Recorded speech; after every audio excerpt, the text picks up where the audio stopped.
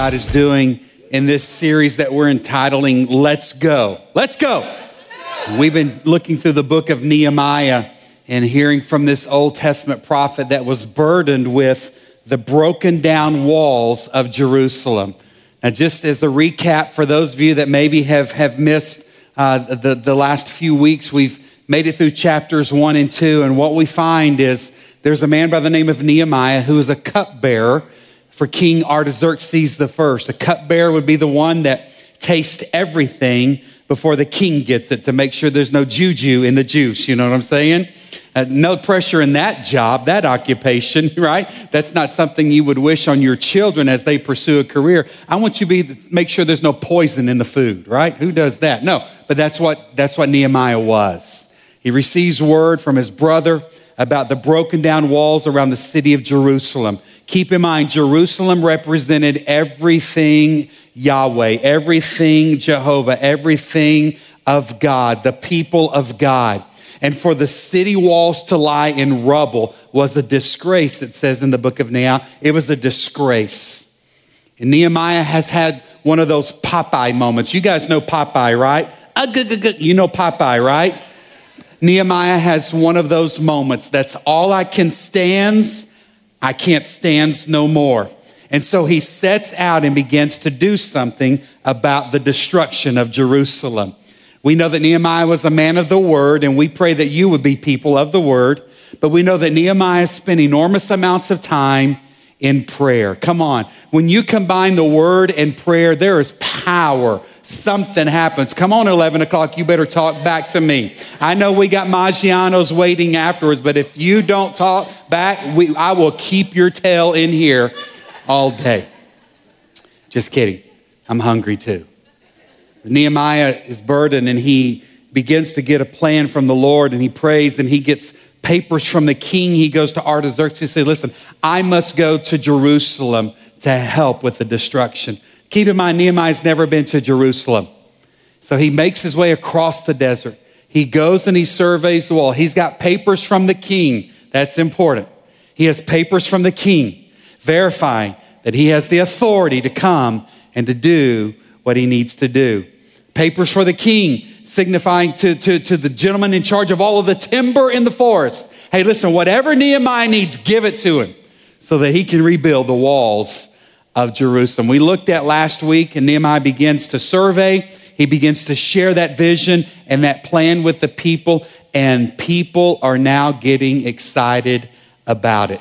We're going to look at chapters 3 and 4 today. I'm not going to read a lot of chapter 3 to you because I just have to be honest with you. There are a lot of names that I can't pronounce in it. It's a hard, and you would laugh at me, and it's just not, I don't need to be ridiculed, okay? And so we're going to let you trust that. But really what you find in chapter 3 is a list of all the different clans, all the different family units that began to set out to fulfill the vision that Nehemiah has now cast. We're going to rebuild this wall. Now remember, Nehemiah, the king asked him in chapter 2, how long will you be gone? He said, it may be 12 years.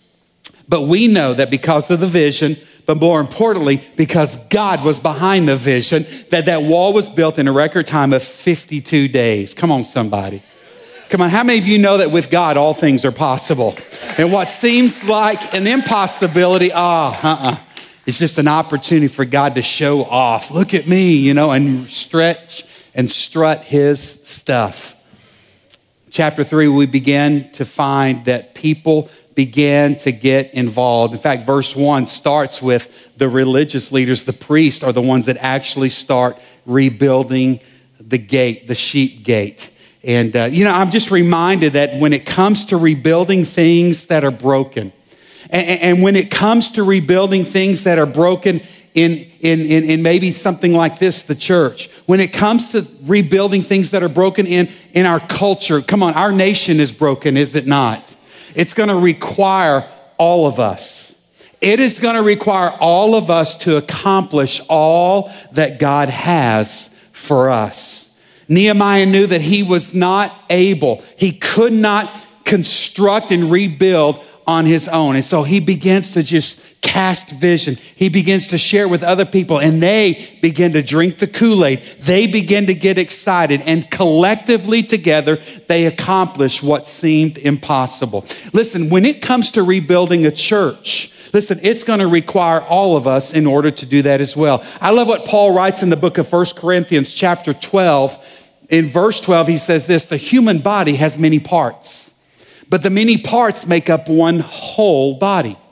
That's the way it is with the body of Christ. And in verse 27, he says, all of you together are Christ's body, and each of you is part of it. Guys, as we look at the broken down walls of our church, as we look at the broken down walls of our culture and our nation, it's going to require all of us. Not one person alone is going to be able or capable to pull off this rebuilding process that needs to take place. I want you to know that as we look about rebuilding this house of God, right? We've gone through some difficulties. There have been some things that have crumbled. Listen, it's going to require all of us. Listen, it's up to you and me, the body of Christ, to come together. Hey, this country that is in disarray, we need a move of God. Listen, that move of God will not just come from one house of worship, but other churches together, pastors, leaders, Christians coming together to rebuild what the enemy has destroyed. Hey, can I encourage you with something today? In fact, I'm going to invite you to be a part of a rebuilding process. I want to encourage you to find a place to serve. I want to encourage you, if this is your house of worship, if this is the place in which you plug in the most, listen, I want to encourage you to find a place to serve as we rebuild, as we build the kingdom of God. We're not trying to build our name. We're trying to lift high the name of Jesus, okay? But it's going to require all of us to find a place to serve and get involved with that. Now listen, if you're new to 1910, you just have to, we believe in serving big time, because we believe that that's what Jesus modeled for us. Jesus was a different rabbi. When most of the rabbis of his time were just so good about talking a big game, Jesus didn't just talk about it, but he lived it out. He modeled it, right? Hey, by the way, if you're a business leader, if you're a leader in any organization, students, as you set out on your future, and some of you will sit in leadership roles in some form or fashion. Listen, leaders need to model what they expect those under them to do. That's what Jesus did. Jesus used to talk about it, but he lived it out. Hey guys, listen, I think prayer is important. And they found him time and time again. Where is he? Oh, there he is. He's praying again, right? Hey, listen, people are a big deal. We find time and time again Jesus being compassionate. Listen, I want to encourage you to find a place to serve. We at 1910 believe in serving. But I know that there are a lot of people that won't. Listen, so many people in the Church of America today are content just to sit and soak. They don't show up. Or you better feed me. You better say something cool. You better give me some new truth that I don't know or what. And so many people in churches across the world are just content to sit and soak, just consume, right? Well, we think a little bit differently here at 1910. We don't sit and soak, we sit and serve. We sit one, we serve one, that type of thing, okay? Because we believe that every growing disciple is a serving disciple. Are you with me there? But I know that not everybody will get it. Not everybody wants to serve. So many people just want to check the box off and come and sit and say, I went to church today. Good for you. Good for you. But what are you doing to build the kingdom of God? What will you do with the rubble that we see in our culture around us? Will you step up and do something with what's been broken, right? Not everybody in the church will. That's why we see so much dysfunction and so many things happening that just hurt the heart of God, even within the body of Christ, right? Some are content just to sit and soak. In fact, I'm reminded in this passage of scripture in Nehemiah chapter 3, I believe is in verse 5, as they're listing all the different clans and what they were accomplishing. There was a group of people from Tekoa. In fact, it says that the people from Tekoa, their leaders refused to work with the construction supervisors. There will be some people that are content just to sit and soak and not contribute, not do anything. You know, the loudest boos often come from the cheapest seats. I'm not going to say it again because I prayed this morning that I would be biblical and not critical. I don't want to be critical. But sometimes the Bible hurts us, does it not? But seriously, I can't help but think that maybe one of the reasons we're seeing the enemy have a heyday in our nation is because we, as the blood-bought, the redeemed, the sons and daughters of the King, the saints and heirs to the throne, we're content to just sit there and not do anything. And on our watch, we've let the enemy just run rampant. Am I talking to anybody today? Yeah. But it's funny to me that oftentimes the loudest critics are people who even when they're in an organization, they don't do jack squat. They don't do anything. They don't. They're not serving. They're not giving financially, and they get all torqued off when something goes awry. I'm like, man, be the answer to the prayer. Step in and find a need and fill that need. Won't you help get behind with your resources, your time, talents, and your treasures to help us advance the gospel and build the kingdom of God? Come on, somebody, right? But there are people, and there were people here in chapter 3, Nehemiah said they're not going to do anything. The people of Tekoa, if that's your clan, I'm sorry. Y'all lazy. Y'all didn't do anything to help my brother Nehemiah out with this construction project. It's going to take all of us. In fact, I love how they did this, were able to accomplish this insurmountable task. People said it couldn't be done. But I love Nehemiah's approach. Now keep in mind, Nehemiah spent enormous amounts of time in prayer, and it was through his times of prayer that the plan was revealed to him. You see, Nehemiah and them were able to accomplish something insurmountable because he had an incredible plan. In fact, here's what it says in verse 28 of chapter 3 real quick. It says, each one repaired the section immediately across from his own house. So keep in mind, the wall, and I'm going to share this with you next week, so when I share these statistics, go, wow, that's amazing. But I'm going to go and let you know, you're here at 11 o'clock. They built 2.5 miles of wall. Nehemiah didn't challenge those clans. Hey, listen, guys, we need to build 2.5 miles of wall. That's not what he did. Nehemiah said, hey, why don't you start this? Why don't you take that section right in front of your house? You see, walls back in the day were for protection. Walls symbolize power. Walls were things of beauty as well. But Nehemiah said, hey, listen, if your family is important to you, if you desire to protect your house, why don't you just start with that section in front of your yard? You build that. And that's what you see happening here in chapter 3. Family after family, clan after clan begin to just take care of the portion that they were responsible for, the portion in front of their home. They were passionate about that. Can I ask you a question today? As you look around this house and the things that might be broken or in rubble or things in our country, what are you passionate about? What are you invested in? What's a big deal to you to see it being rebuilt? Is there anything? Maybe for some of you, we've already honored some of these today. Maybe it's students. Maybe you gave your life to Jesus when you were in middle school or high school. Statistics say that 85% of decisions for Christ are made before the age of 18. That means we got to reach kids and students with the gospel. Maybe you grew up in a single parent home, and maybe there was another youth worker, a youth pastor. Somebody took you to camp. And they made a difference in your life. Am I talking to anybody? Maybe you're a parent and you've got a student. Maybe this might be one of those areas in which God is saying, hey, listen, why don't you just start there? That's a portion that you ought to be passionate about. Why don't you rebuild there? Hey, what about kids? You got kids? You ever want to give them back? Hey, listen, Sunday's my only day off for my kids. Well, you should have thought about that before you had them. Y'all know how kids happen, right?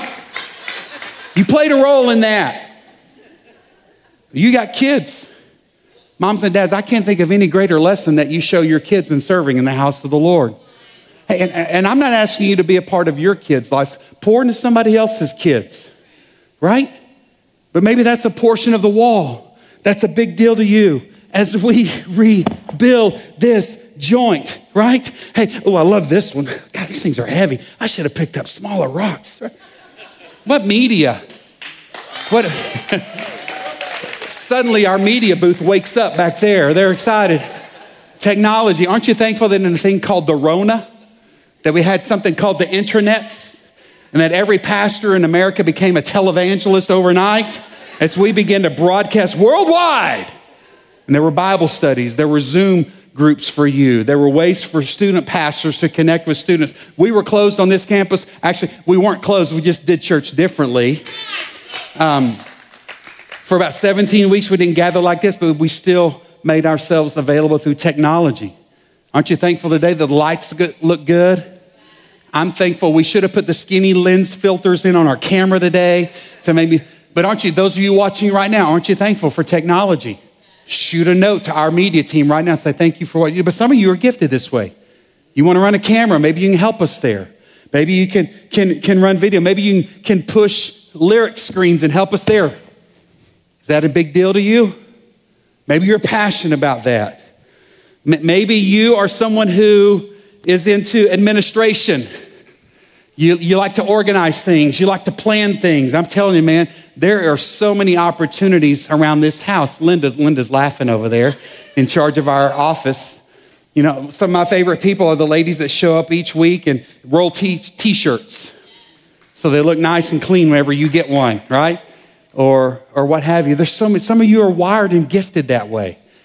And you don't like, man, I don't like the processes, or hey, we need to shore up this register. Well, get involved. Quit complaining about it and do something. We could use you, right? Maybe that's a portion of the wall for you. Man, I'm sweating bullets up here right now. This is so hard. Oh, I love this. You know, one of the things we work hard on is how we welcome people when they show up here. Were you greeted this morning? Come on, you know that when somebody shows up at your house, you want them to feel welcome, right? Some of you make them take their shoes off. We're not that crazy, but don't you love it when you can find a place to park? I love coffee. So glad we have people brewing coffee. Hey, hopefully you were greeted or high-fived or maybe even side-hugged, right? When you walked in today. Listen, people want to know that they're valued. People want to be welcomed when they show up. Maybe you can join our greeter team. Maybe you can help in our parking lot. Maybe there's something you can do to help us as we welcome people to the house of God. Is this helping anybody yet? Because if not, I'm out of breath. It's hard on a fat man. I'm telling you, this is a horrible sermon illustration right here. I love this. I love people that create spaces for a move of God. And here's what I'm talking about. This campus looks so good. Our facilities teams, they mow, they prune, they plant. We caught a raccoon this week. Come on, somebody. And that thing tasted good. No, I'm just kidding. We didn't eat. No, we took him down to, if you live along the Guadalupe River, you have a new resident there in your neighborhood. But they mow, they clean. This place looks good. This is a house of God. We ought to take care of the temple. Are you with me there? But maybe you can run a mower. They won't let me on it. I don't know why, but maybe you can. Maybe you can push a broom or mop. I'm telling you, man, we got a piece of equipment that scrubs floors around here, the Zamboni. I love it. It is awesome. Maybe you can set up chairs. Maybe you can move tables. I'm telling you, there's so many things you can do to create spaces for people to fill and the Spirit of God to be ushered in. Am I talking to anybody right now? Hey.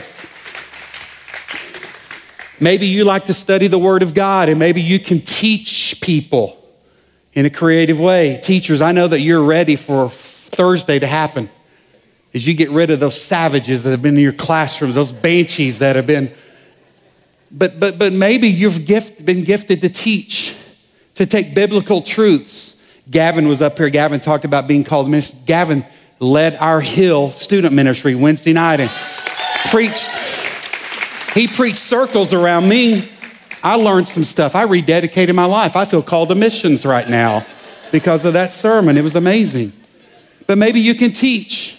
Maybe there was somebody in your life that took a biblical truth in some form or fashion, Billy, and they unpacked it in a way that even you and I could understand. You know what I'm saying? They painted a picture for you. Maybe that's your gift. Maybe that's something God wants to use you to help us rebuild the house of God. Oh, here we go. This one's awesome.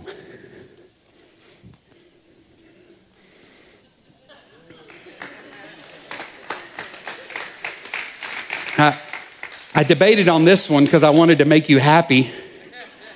And I know that oftentimes when we talk about this, people get all freaky when you talk about money. People get freaky when you talk about finances, do they not? Why?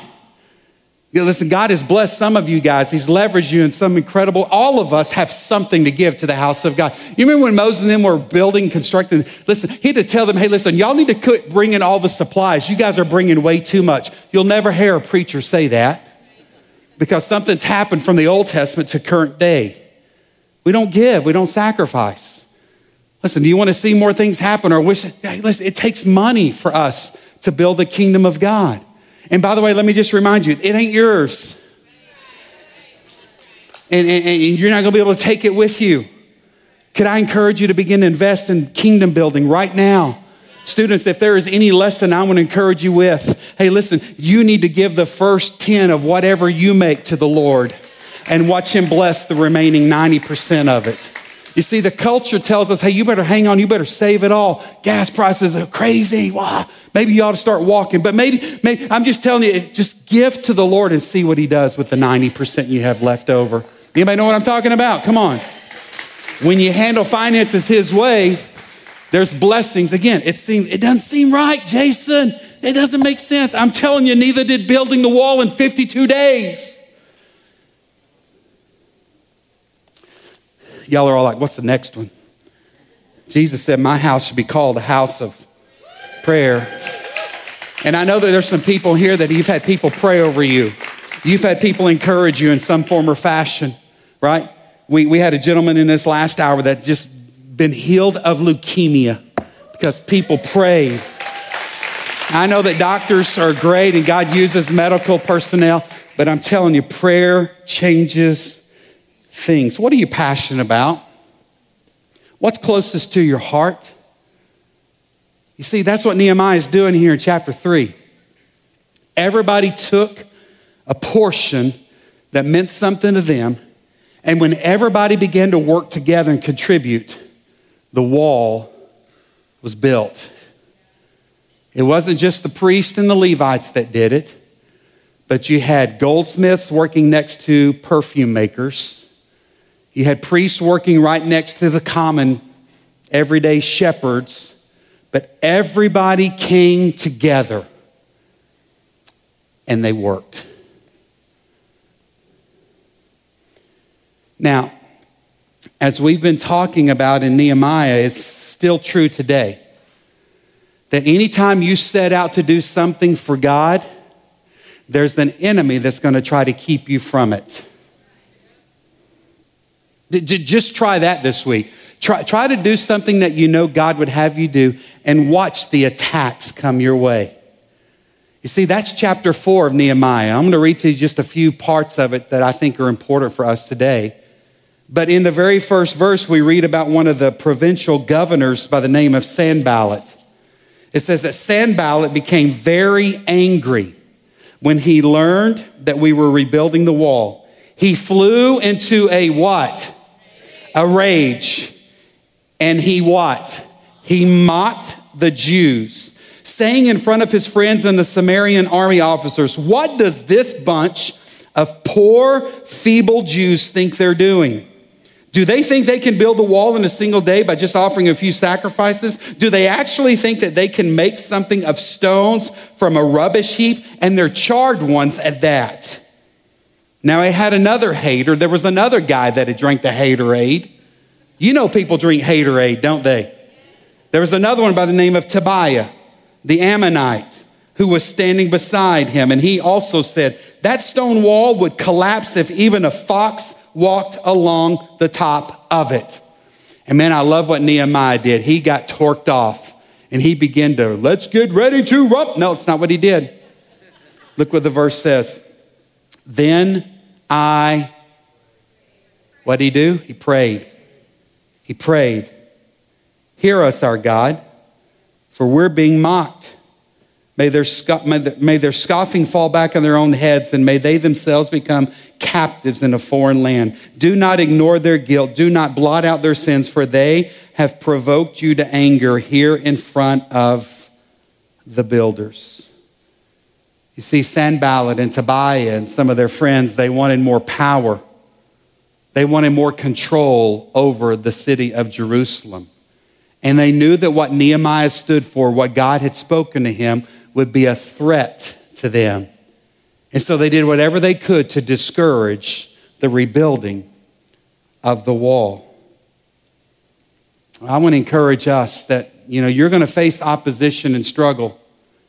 It's no surprise to many of you that we have faced that here in our church, and there's been some opposition that has come up against us. And I want you to know that the Lord told Angie and I very early on in September, He gave us our plan of attack. And it was this that I would share with you that I believe that is found here, that I believe is going to help you as you face opposition that will surely come your way throughout life. Refuse to respond and let God fight your battles. Can I just encourage you with something in a day, in an age in which we have so many keyboard warriors? They do that, don't they not? Have you ever tried to respond to one of those? What happens? It fans it into flame, does it not?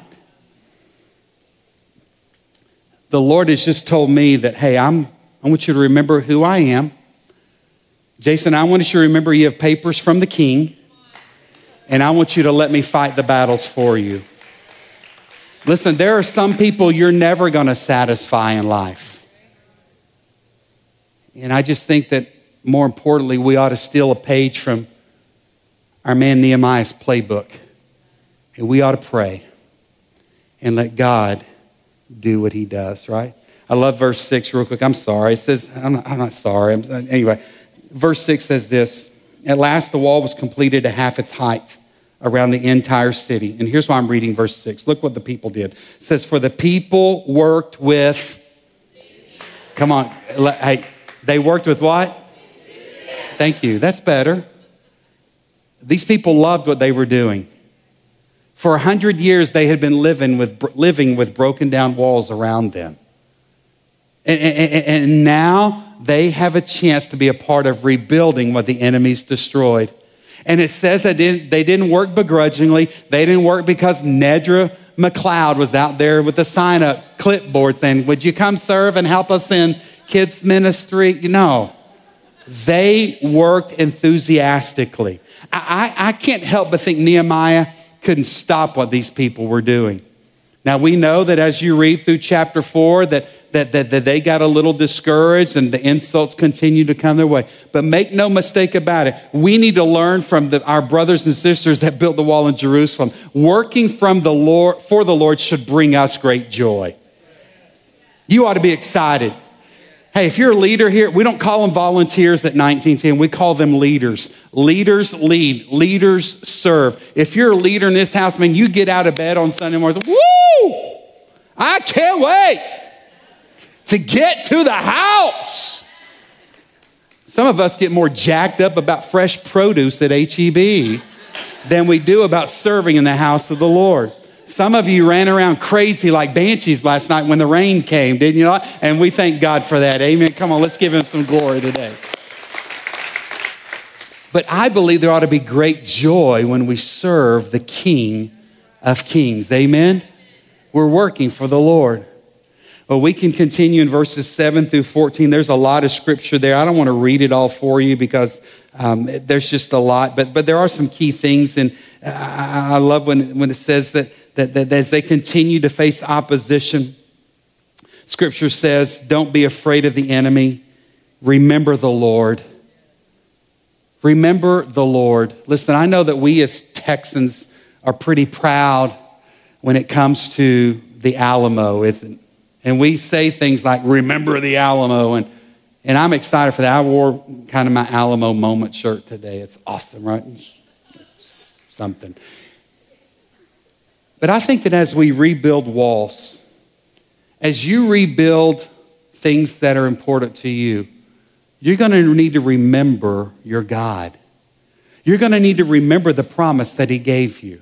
You're going to need to remember the calling that he placed on your life. You're going to need to remember the vision that he gave you, because the haters will come, the enemy will come and try to distract you, and you need to remember your God. Scripture goes on beginning in verse 15, says, when our enemies heard that we knew their plans and that God had frustrated them, we all returned to our work on the wall.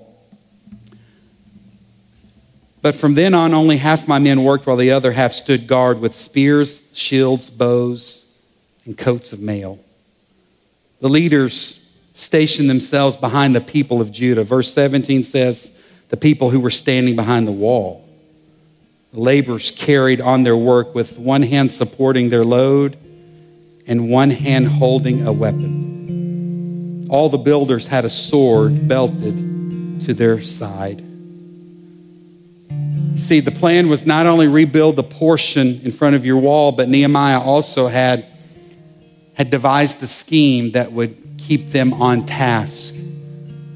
The chapter ends where the people, they worked daily, sun up to sundown, they continued to work. But here's how they worked. Nehemiah says, I want to give you some things. He says, you need to keep your implement for construction, whatever it takes to build, in one hand. We can't forget the rebuilding process, and let's not forget, let's take care of our portion of the wall and let's build. But remember that there are going to be enemies come our way, and they're going to try to talk us off the wall. They're going to try to slow us down. They're going to try to discourage us. That's why you also need to have a weapon.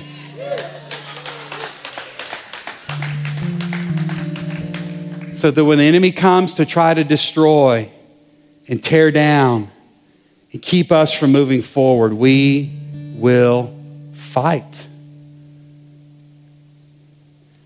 Hey, let me just ask you, what is it in your life that's worth fighting for? Hopefully we all have some of those things. Moms and dads, that's awesome. Moms and dads, you have fought for your kids for so many years. You've gotten them up early. You fed them a good hearty breakfast. You got them off to school, but you believed in them and you made investments and you fought for that. You pushed them, you challenged them when they didn't want to study, right? Is your marriage worth fighting for? Will you defend that? The enemy would love to destroy that, would he not? And he wins so many times. Maybe there's a relationship, a friendship that's worth fighting for, and you're going to stand and protect that. And when people are talking trash, you're going to remember what you know about your friend. Is a pastor worth fighting for? Is a church worth fighting for? What about a colleague at school or that you work with that is made fun of and is an outcast and has become the brunt of many people's joking? What is it in your life that's worth fighting for? You see, Nehemiah called the people to build and did not remember the vision and the plan that God had for them. But he also knew that we must fight for what we believe in. And so today, 1910, I want to remind us that we have a responsibility to build the kingdom of God. Will we work hard with everything we have, knowing that it's going to take all of us? Will we stay connected to our clan, to our family? See, we need one another. Just look to the person to your right or to your left, and we need each other. It's going to take all of us. That's part of the vision with this thing called Neighbor Nights. I can't wait to tell you more about that next week. Just getting to know one another and fighting for one another. Will we protect the house of the Lord? You know, the enemy loves to heap disgrace and shame on the house, does he not? And I'm just wondering, as the people of God, do we believe enough in rebuilding it, but also protecting it? Hey, could you stand with me today? And we're going to sing just kind of a closing song today. And listen, God is the one that will grant us success, but we have a responsibility to work and rebuild it. And as Marcos begins to lead us in this song, I just want to invite you to come forward today. Those of you that would say, you know what, I'm in this.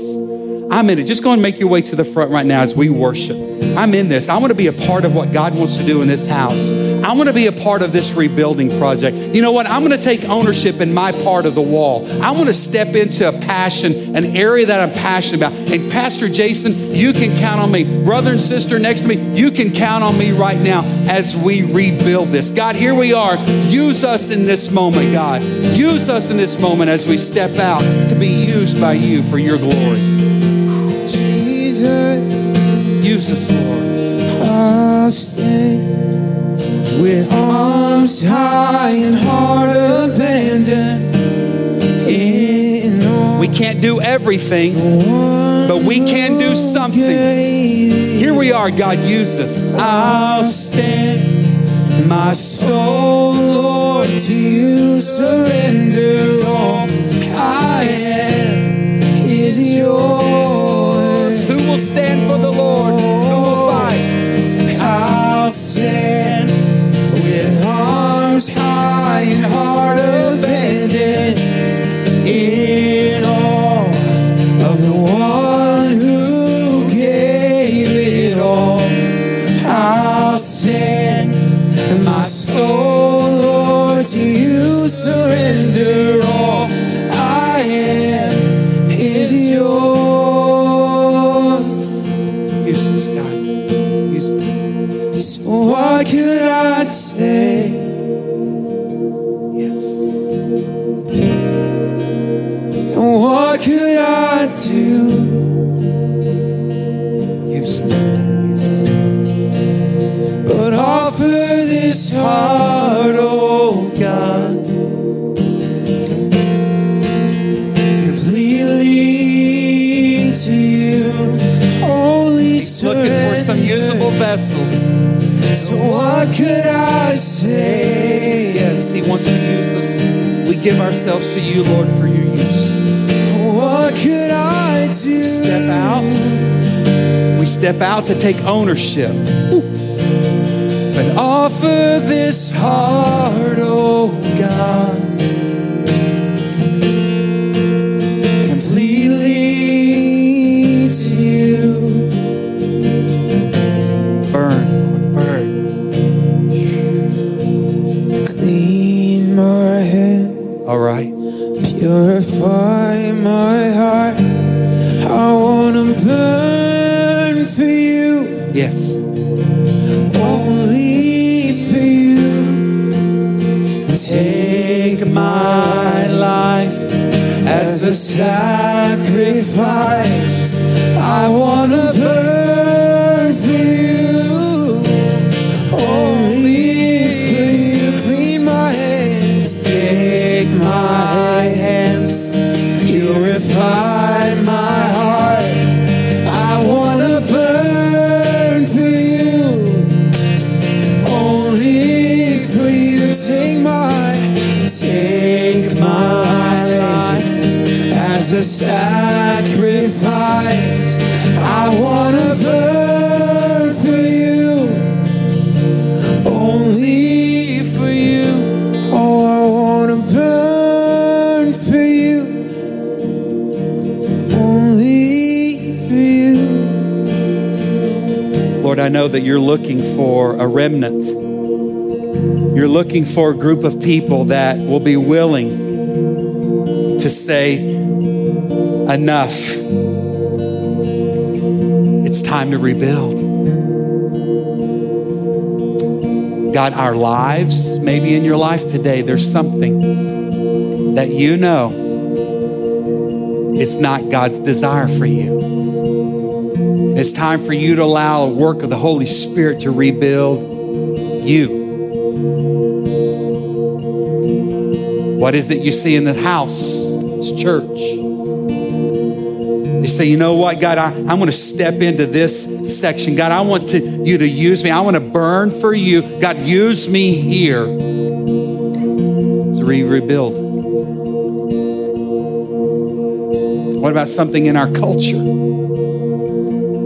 Something that you see is broken. That maybe God is calling you to step into. To make a difference. We can't do everything. But we can do something. We can do something. And it's going to take all of us. So Father, today, just put your hands out. Let me pray a blessing over every one of you here. God, today, I pray blessing, favor, anointing, provision, more than enough. I pray for stamina, endurance. I pray for focus. God, may we step out and step into the brokenness around us. And God, may we, instead of looking for other people to take ownership of it and responsibility, God, may we step into that right now. Lord, what we see is broken and lies in rubble. God, may we step into as your people and say, God, we want to rebuild. No longer a disgrace. No, we're going to rebuild for your glory and yours alone. With a weapon in one hand and a hammer in the other.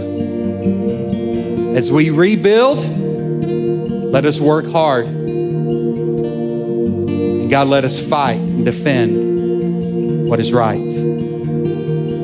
All for the name that is above every other name, the name of Jesus. We do this for your glory, for your fame, and for your renown. It's in that name of Jesus that we pray. Everybody in this house said, amen, amen. Can we just give the Lord a round of applause today?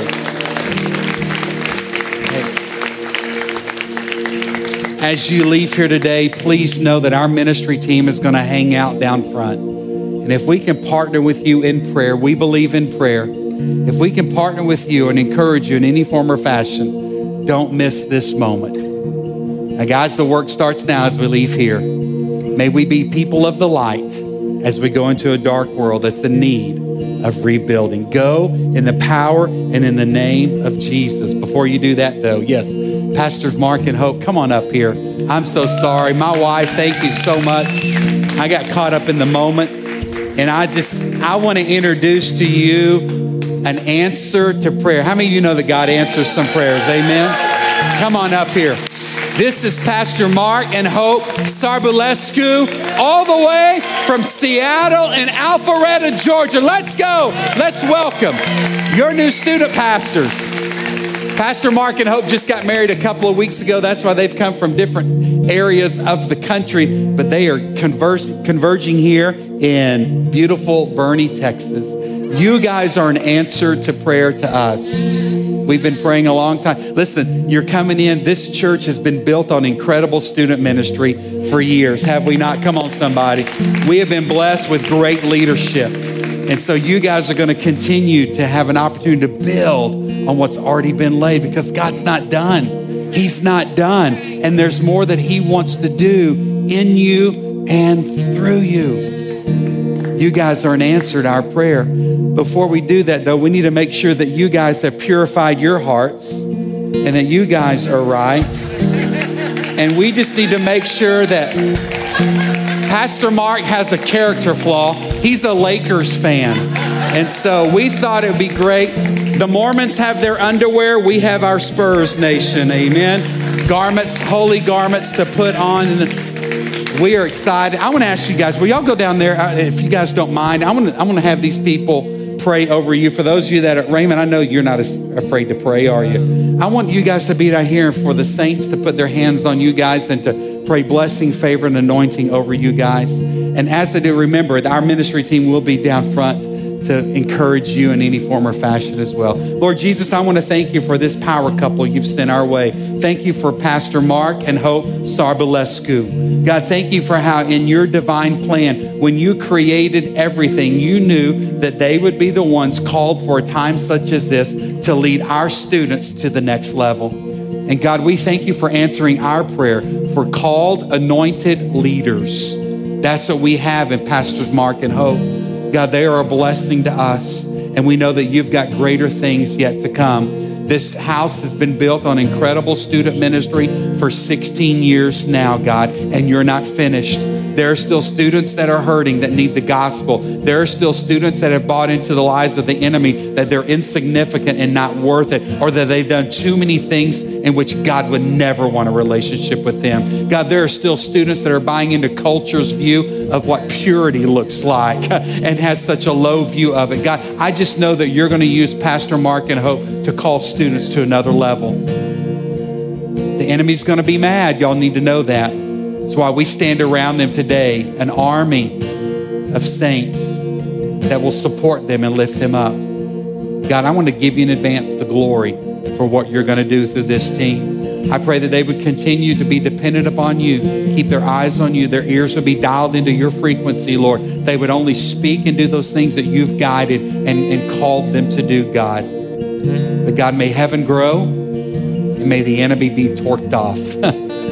We give you the glory in advance. In Jesus' name, everybody said, amen, amen, amen. Thank you, guys. You now may go and eat in the name of Jesus.